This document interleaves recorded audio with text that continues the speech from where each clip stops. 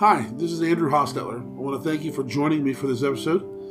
This is a teaching I did in Nehemiah chapter 2, and we take a look at Nehemiah as he struggles with the burden that God has placed in his heart for the walls of Jerusalem to be rebuilt. He is willing to go and to do it, but he needs God to open the doors. And we just take a look and see what we can learn from the life of Nehemiah. And so I hope that this will be a blessing to you as you listen. And I'm praying that God will speak to your hearts.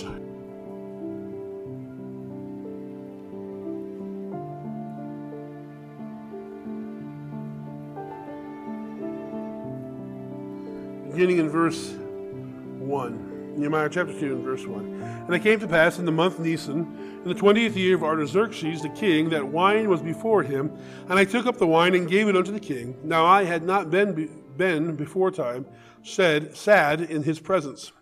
Wherefore the king said unto me, Why is thy countenance sad, seeing thou art not sick? This is nothing else but sorrow of heart. Then I was very sore afraid, and said unto the king, Let the king live forever. Why should not my countenance be sad when the city, the place of my father's sepulchre, lieth waste, and the gates thereof are consumed with fire? Then the king said unto me, For what dost thou make request? So I prayed to the God of heaven. And I said unto the king, If it please the king, and if thy servant have found favor in thy sight, that thou wouldest send me unto Judah, unto the city of my father's sepulchre, that I may build it. And the king said unto me, the queen also sitting by him, For how long shall thy journey be? And when wilt thou return? So it pleased the king to send me, and I set him a time.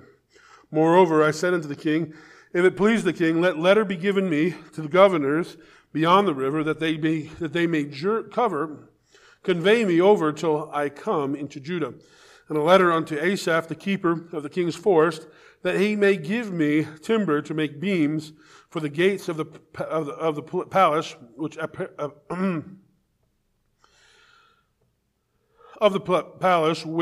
pertained to the house, and for the wall of the city, and for the house that I shall enter in.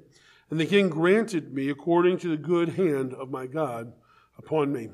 Let's pray. Dear Father, Lord, we thank you for this day that you've given us, Lord. We thank you for your blessings, Lord, and your goodness, Lord. We ask that you just speak to our hearts, Lord, as we study your word now, we pray in Jesus' name. Amen. So here we have Nehemiah. Beginning of Nehemiah, he is a lowly servant of the king in Persia. He has attained a high office, Nehemiah has. He's become the cupbearer to the king of Persia, Artaxerxes. And in the first chapter, we notice that this is, he gives the exact date, he gives the date for the beginning of the book, when his brothers came to him, and he asked about the Judah and Jerusalem and the city and the temple and the people, how things went there, and they gave him the report. They gave him a sad report of the condition of Jerusalem. The walls were broken down. The city was in ruin. The temple was there. But the people were sore afraid, and they were often attacked and abused, and they were not doing well. After just 140 years after Jerusalem was destroyed, those that are living there are not doing well. And so we notice that this the Nehemiah begins 12 years after the end of the book of Ezra. It's 90 years after Zerubbabel. So 90 years they've been back in the land after the exile, and they've rebuilt that temple. It took them 16 years to rebuild the temple, even though it only took 4 years to actually build it, but because of the troubles they had and so forth. Now 90 years after that, and 140 years after the destruction of it.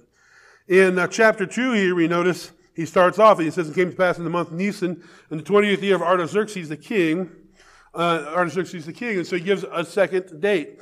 And we notice between the first date that he gives and the second date he gives, the first date is that it came to pass in the month Chislew in the 20th year, as I was in Shushan the palace.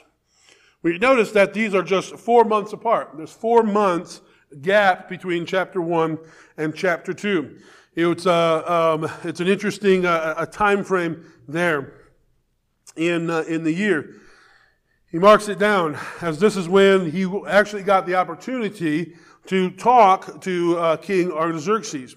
We notice that during this 4-month period, what is going on in the life of Nehemiah? We know that he had great sorrow and a burden for his people in the city of Jerusalem. He recorded his prayer that he prayed there at that time. And it would seem that this prayer was a continual prayer that he prayed unto the Lord. It was something he was constantly praying and burdened for these 4 months over this time.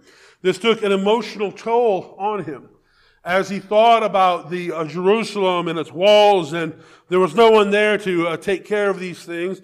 And God had put this burden in his heart and to do something about it. But what could he do? He was a man of high estate, but he was serving the king. And in order to go and do this, he would have to get the king's approval. He would need the king's support to go do this thing, to rebuild the walls of the city. As in general, the rebuilding of the walls would automatically trigger a warning within the Persian nation saying, oh, this city is about to rebel, or it might want to rebel. And so he needs the king on his side from the very beginning. And this is a restoration. The reason for the building of the walls is to protect the city, protect the inhabitants. But it's also a full restoration of the city after the exile that God had promised. And so it's taking this emotion, he's burdened about it, he's praying about it, he's seeking God about it. And he knew that the only way this was ever going to take place, the only way the king's heart was going to be softened to his cause was if God softened his heart. If God changed the heart of the king and gave him an ear for the king. There are often many things that we can do, and there's often many things that God expects us to do. He gives us jobs. He gives us responsibilities, right? In the Christian life and our work, in the specific calls that he calls us to do. But there's also things that only God can do, right?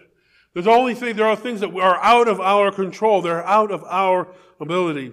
They seem impossible tasks. They seem like gigantic doors that cannot be opened by our own wit and wisdom or our own efforts. And it truly takes God's divine intervention to open up those doors and to soften hearts to people. A wonderful example of that has been the Jones family. As they've tried to get their daughters back to Russia for the summer church events and the VBSs and the different outreaches that are done during the summer. And with all the problems, all the geopolitical problems that they had with COVID and all the different lockdowns, all these different things were obstacles to it. And it seemed for all who looked at it not impossible. And it was not impossible. But God opened up those doors in his timing and in his wisdom. And that's what Nehemiah was praying for. He was praying that God would change the heart of the king toward him, would soften the heart of the king towards him and give him favor with the king. He's waited these 4 months while this is taking place. We have to wonder, what was God doing in the heart of Nehemiah during this time? Why did God delay 4 months? Why does it seem God delayed 4 months, right? What did Nehemiah need? What was God doing in Nehemiah's heart during this time? And that's a big question always for us, right? We pray for something, man, we're have it now kind of people, right? And it's not just our generation. Everybody's always been like this. I think we're a little bit more impatient in our time because we are used to getting things quickly and efficiently. But if we take that over in our prayer life, we're going to be sadly disappointed. We're going to give up praying before we need to give up praying. We're going to give up praying before God is done with us praying. And when God is ready for us to be done praying, then he will answer our prayers. Because we have a learning process during that time. We have to wait on the Lord for God's timing in it. And so what was God doing in the heart of Nehemiah during this time? Well, he was strengthening his resolve to accomplish what God had laid on his heart. Because he was wrestling with this, right? He was wrestling with God with this. God, you've got this burden in my heart. How are you going to please fulfill this burden in my heart? Let me be the servant for you. Let me go and do this thing. But no doubt at some point in his prayer, he probably may have gotten to the point where he said, Lord, either take this burden from me or answer this prayer. I can't continue on in this sadness, in this sorrow, in this burden for my nation. But during that time and during that process of prayer, he's no doubt got a greater resolve to complete the task. God knew that Nehemiah is going to have some very large obstacles when he gets to where he's going. And we know that obstacles from these foreign nations, from these nations around Jerusalem, we saw what that happened and how that affected Zerubbabel, right? We saw how that opposition came up from these same groups of people, from these same kinds of men, and it stopped the work of the Lord for 16 years. It stopped the building of the temple for 16 years. God didn't want that to happen this time. Since Nehemiah needed the resolve, a flinty, hardened resolve to accomplish a task on the timing that God gave him. Second of all, he gave him a vision for what needed to be done. He gave him a vision for what needed to be done. I have no doubt that Nehemiah was a very intelligent man. He got a very high office. This office of cupbearer seems like a lowly position. Now he's just a simple servant. But he was responsible for the king's life, right? He had to be savvy to deception. He had to be savvy to trickery. He had to be savvy to poisons and understand the poisons and how people are assassinated. And his job was to protect the king with his very own life. He was a taste tester, right? He tested everything that the king ate.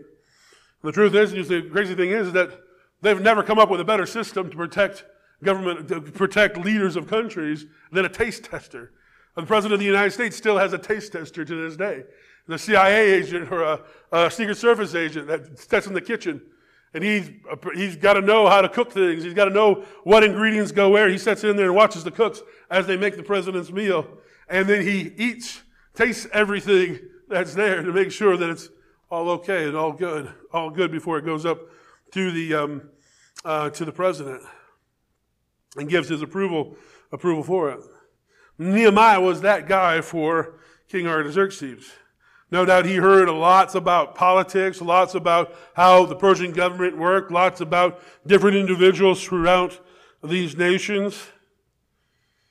But he also had to understand and had to think about what was going to likely need to be done in rebuilding the wall, what the process was going to look like.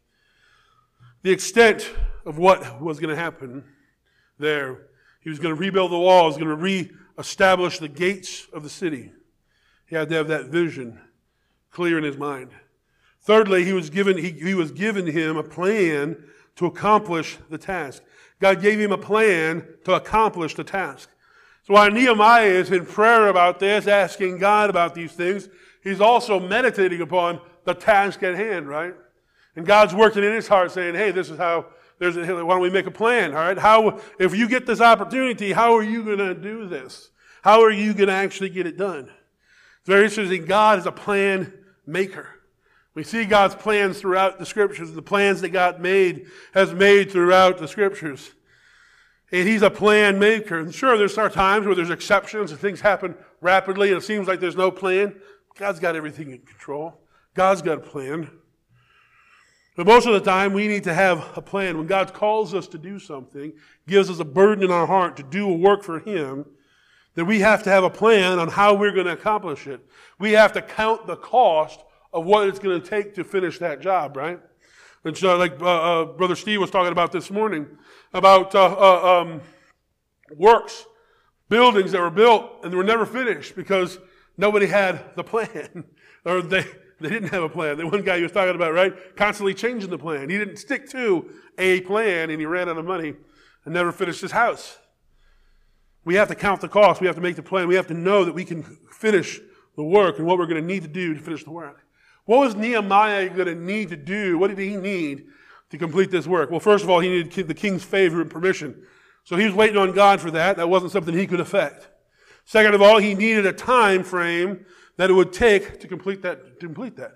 Now, he didn't know that's the first thing that Artaxerxes is going to ask him. All right, what's your time frame? All right, if you want to go do this, I like you. You're good at your job. I want you back here. Okay, that was Artaxerxes' position with Nehemiah. I just want you to come back. But what's your time frame to complete this task? Right? Artaxerxes was a smart man, no doubt. It made sense to him when he was given that time frame. He needed a time frame that would take to complete. He needed letters to prove that he had the king's blessing. He's going to go back to Judah, which is on the backwaters of the world at this point. all right, as far as the Persian Empire is concerned, and broken down, and there's a little bit of a Wild West kind of scenario out there.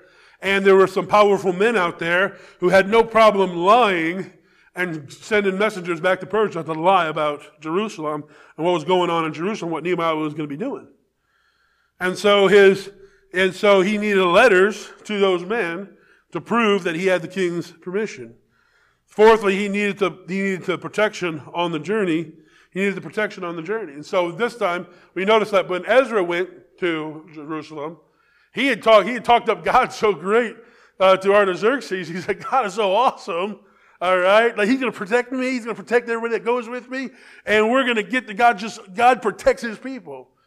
And so Ezra, when we learned at him, Ezra said, "I'm really scared about this journey.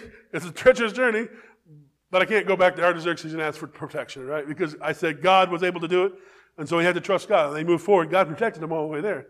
But Nehemiah's on a different timetable. He had to be there a little faster. He didn't have time to wander around like Ezra did and pick his way through on the right roads going to Jerusalem to avoid all of the obstacles and that would stop him along the way and rob them of their possessions along the way. Nehemiah had a faster journey. And so Nehemiah is happy to take the king's guards with him, and when he's escorted back to Jerusalem, it also showed the king's approval. So he needed protection for the journey, and he also needs materials for the task. He needed materials for the tasks. And so that was one of his requests, right? Well, I need a letter to the guy who keeps the forest in Lebanon, so I can get some timber from Lebanon to rebuild the gates of the city. So he had this plan. Nehemiah had this plan, and God gave him this plan over this 4-month period as he's been working this out with God in prayer and burden with God. We have to understand that that time of preparation is important. That time of burden is important. That time of struggle is important to our growth, our spiritual growth, in accomplishing God's task. We have to trust God through the process that He's taking us, right? The process is often different every time. So we have to trust God through that process that He's taking us. As the cupbearer to the king, the king trusted him with his life, his reputation, his discretion, and his wisdom, right? With such a trusted and important position, he needed permission for leave of absence, as well as the financing to accomplish the vision that God had given him to do. In chapter 2 here, he says, at the end of verse 1, he says, "Now I had not been before time sad in his presence." I'd never been sad in the presence of the king. He marks this out. Nehemiah marks this out as an important thing. Because there was a law, there was a common law in ancient civilizations that you could not be sad in the presence of the king or the emperor, which means you couldn't be sad, depressed, in any way in the presence of the king or the emperor, because the king was so wonderful of a person, his very presence would bring joy to your life. That's what they thought about a man, right? A leader, a king.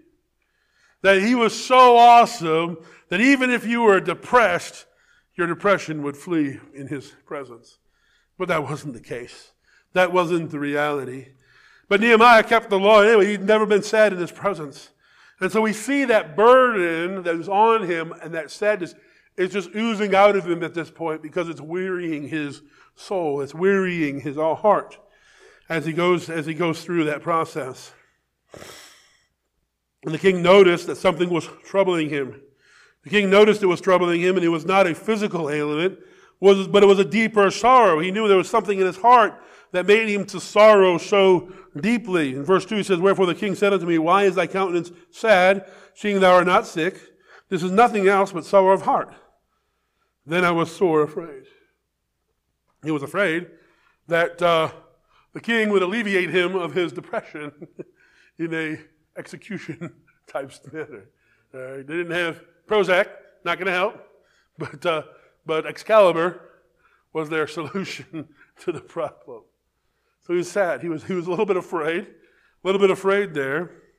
But verse 3 says, "And he said unto the king, Let the king live forever.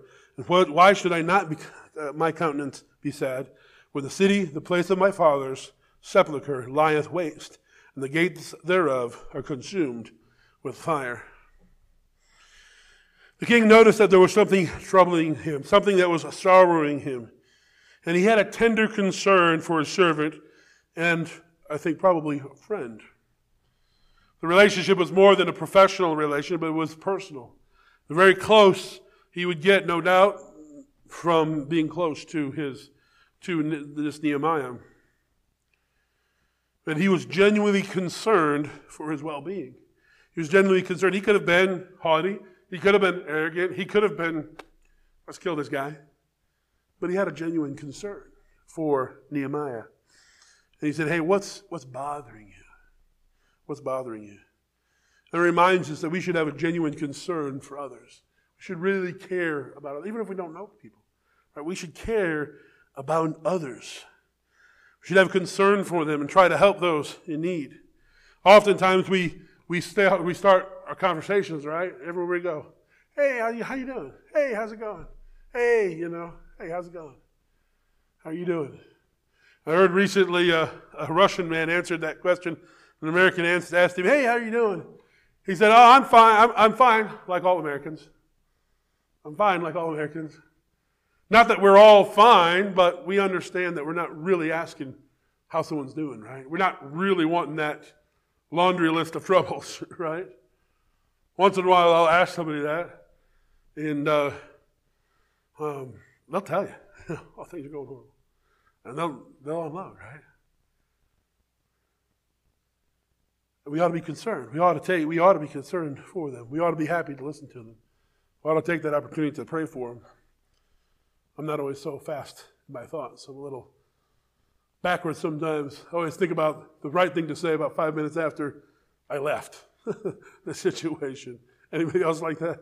That's generally me in those situations. But we put it on the forefront of our minds and say, hey, Lord, who can I help today? Who can I pray for today? Who can I genuinely be concerned for today, Lord? Second of all, we all need to have deep friendships, relationships. So many of us today only have superficial relationships that were easy to discard if we find a problem with them. If somebody does something we don't like, we can just throw them away and move on because we don't want to get too deep with people. But when you have deep friendships, you engage in deep friendships with people, you're going to have disagreements, but you're not going to be able to walk away because you genuinely care for them. You care, you love them as a friend. And so you have to deal with the conflict, and you have to work through it. You have to accept them as they are, even if you disagree. Because when we're truly friends, we're truly engaged with one another. We have deep friendships, relationships with one another. We ought to seek out those things. I think there's a lot of people in the world that are seeking deep friendships. The thing that most often gets pushed out there as friendships are superficial friendships on the internet that have nothing lasting, no real concern there. It's empty. I think there's a lot of people looking for real friendships, personal, one-on-one friendships. Nehemiah answers the king at his concern. He answers the king. The first thing he says was a proper respect. Oh, king, live forever. That's something he probably said 1,000,000 times a day. I don't know how often they had to say that. Probably every time he came into the king's, oh, king, live forever, right? And he addressed the king, oh, king, live forever. Then boom, right? And he says, oh, king, live forever. Then he says, why should my heart not sorrow? And then he made it clear what his sorrow was about. Sorrow was about his people. Yeah, he was a conquered nation. He was a descendant of a conquered nation, living in thousands of miles away from his homeland. But he still had a deep burden for his nation, for his people, for the city, of his heritage. He made clear of his sorrow. He said, why should I not be sorrow? How can I not be sad? The truth is, there are some good reasons to be sad in the world. There's really good reasons to be sad. We have when we lose friends and people pass away with their friends or family. We're supposed to feel sad, right? When things are going badly, right? When you don't have jobs, sometimes you get a little depressed when you don't have a job, or you get a little sad when things aren't going well, and that's natural for us to feel badly at those times. And so many times people are, in our American culture, nobody wants to feel sad at all, right? I'm going to go get a drug, I'm going to go get some Prozac, I'm going to go get something to make me feel happy. For far too long, too many doctors have been handing out, just say, all right, we'll give you whatever drug you want to make you feel happy. But it doesn't help. It doesn't help. It's artificial. And there are real reasons to be sad. We're sad because we got to deal with something, right? We got to deal with the realities of life. We have to deal with the realities of our own mortality. That sadness oftentimes should take us to our knees, like it did with Nehemiah. It took him to his knees. It took him back to God. It took him back to the only person who could answer this problem. And there are good reasons to be sad. And so he made a case for a sorrow in these things. Made all these things. And then verse 4 it says, Then the king said unto me, For what dost thou make request? For what dost thou make request? He says, What are you asking for, Nehemiah? What are you asking for? What can I do? How can I help? What can I do to help you? What a response, right? From the emperor of the world, of the largest empire at that time, right? What can I do? He's got everything, right? He's got all the money he needs. He's got all the authority he needs. What can I do? And certainly the king, he could help Nehemiah in this instance. Nehemiah knew that at that moment when Artaxerxes said, What are you asking for? Nehemiah knew at that moment that God had opened the door. This door he's been waiting for all this time. God opened that door and opened the heart of the king to him. It's interesting to see what Nehemiah does here. He says, he says there in verse 4, he says, For what dost thou make request? So I prayed to the God of heaven, and I said unto the king. And he's been praying this long prayer. You just imagine he's been praying long prayers to God for 4 months, recorded there in verse 1, or chapter 1. And then he says, I made a prayer to the Lord. At this moment, he didn't stop and make another long prayer. It was a quick prayer, right? He said, Lord, help me. I got this plan. Here's the plan. Lord, help me as I do this. And he said unto the king, If I please the king, and if thy servant have found favor in thy sight, that thou wouldest send me unto Judah, unto the city of my father's sepulchre, that I may build it. And the king said unto me, the queen also sitting by him, For how long shalt thy journey be? And when wilt thou return? So it pleased the king to send me, and I set him a time. He just goes into the plan. He had the plan. He tells the king exactly what he needs. And this is possible because he had a plan. And he was ready when the door opened up. He was ready when the door opened up because he spent 4 months in prayer. He spent 4 months in preparation. He spent 4 months waiting on God to open the door. And when God opened the door, he was ready to run through it with all his bags and everything he needed. We're reminded that when we're dealing with God, we got to wait on God, trust him through the process that he's doing in our hearts. When God gives us a burden, he gives us a plan to accomplish it. When God gives us a plan that seems impossible, he's going to do the impossible. When God gives us a plan, he expects us to see it through to the end. That means there's going to be a lot of hard work that we must do to finish the job. It's going to take sweat and effort, but it's going to bring glory to God. It's going to complete God's will in our lives. Let's pray. Dear Father, Lord, we thank you for this time that you've given us, Lord. We ask that you just help us to live for you, Lord, to bring glory and honor to your name. Lord, help us to learn from Nehemiah and how to struggle through with you, that you burden our hearts, as you give us tasks to do, as you speak to us, Lord, and use us for your glory.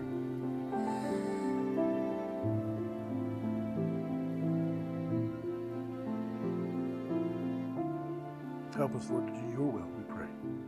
In Jesus' name.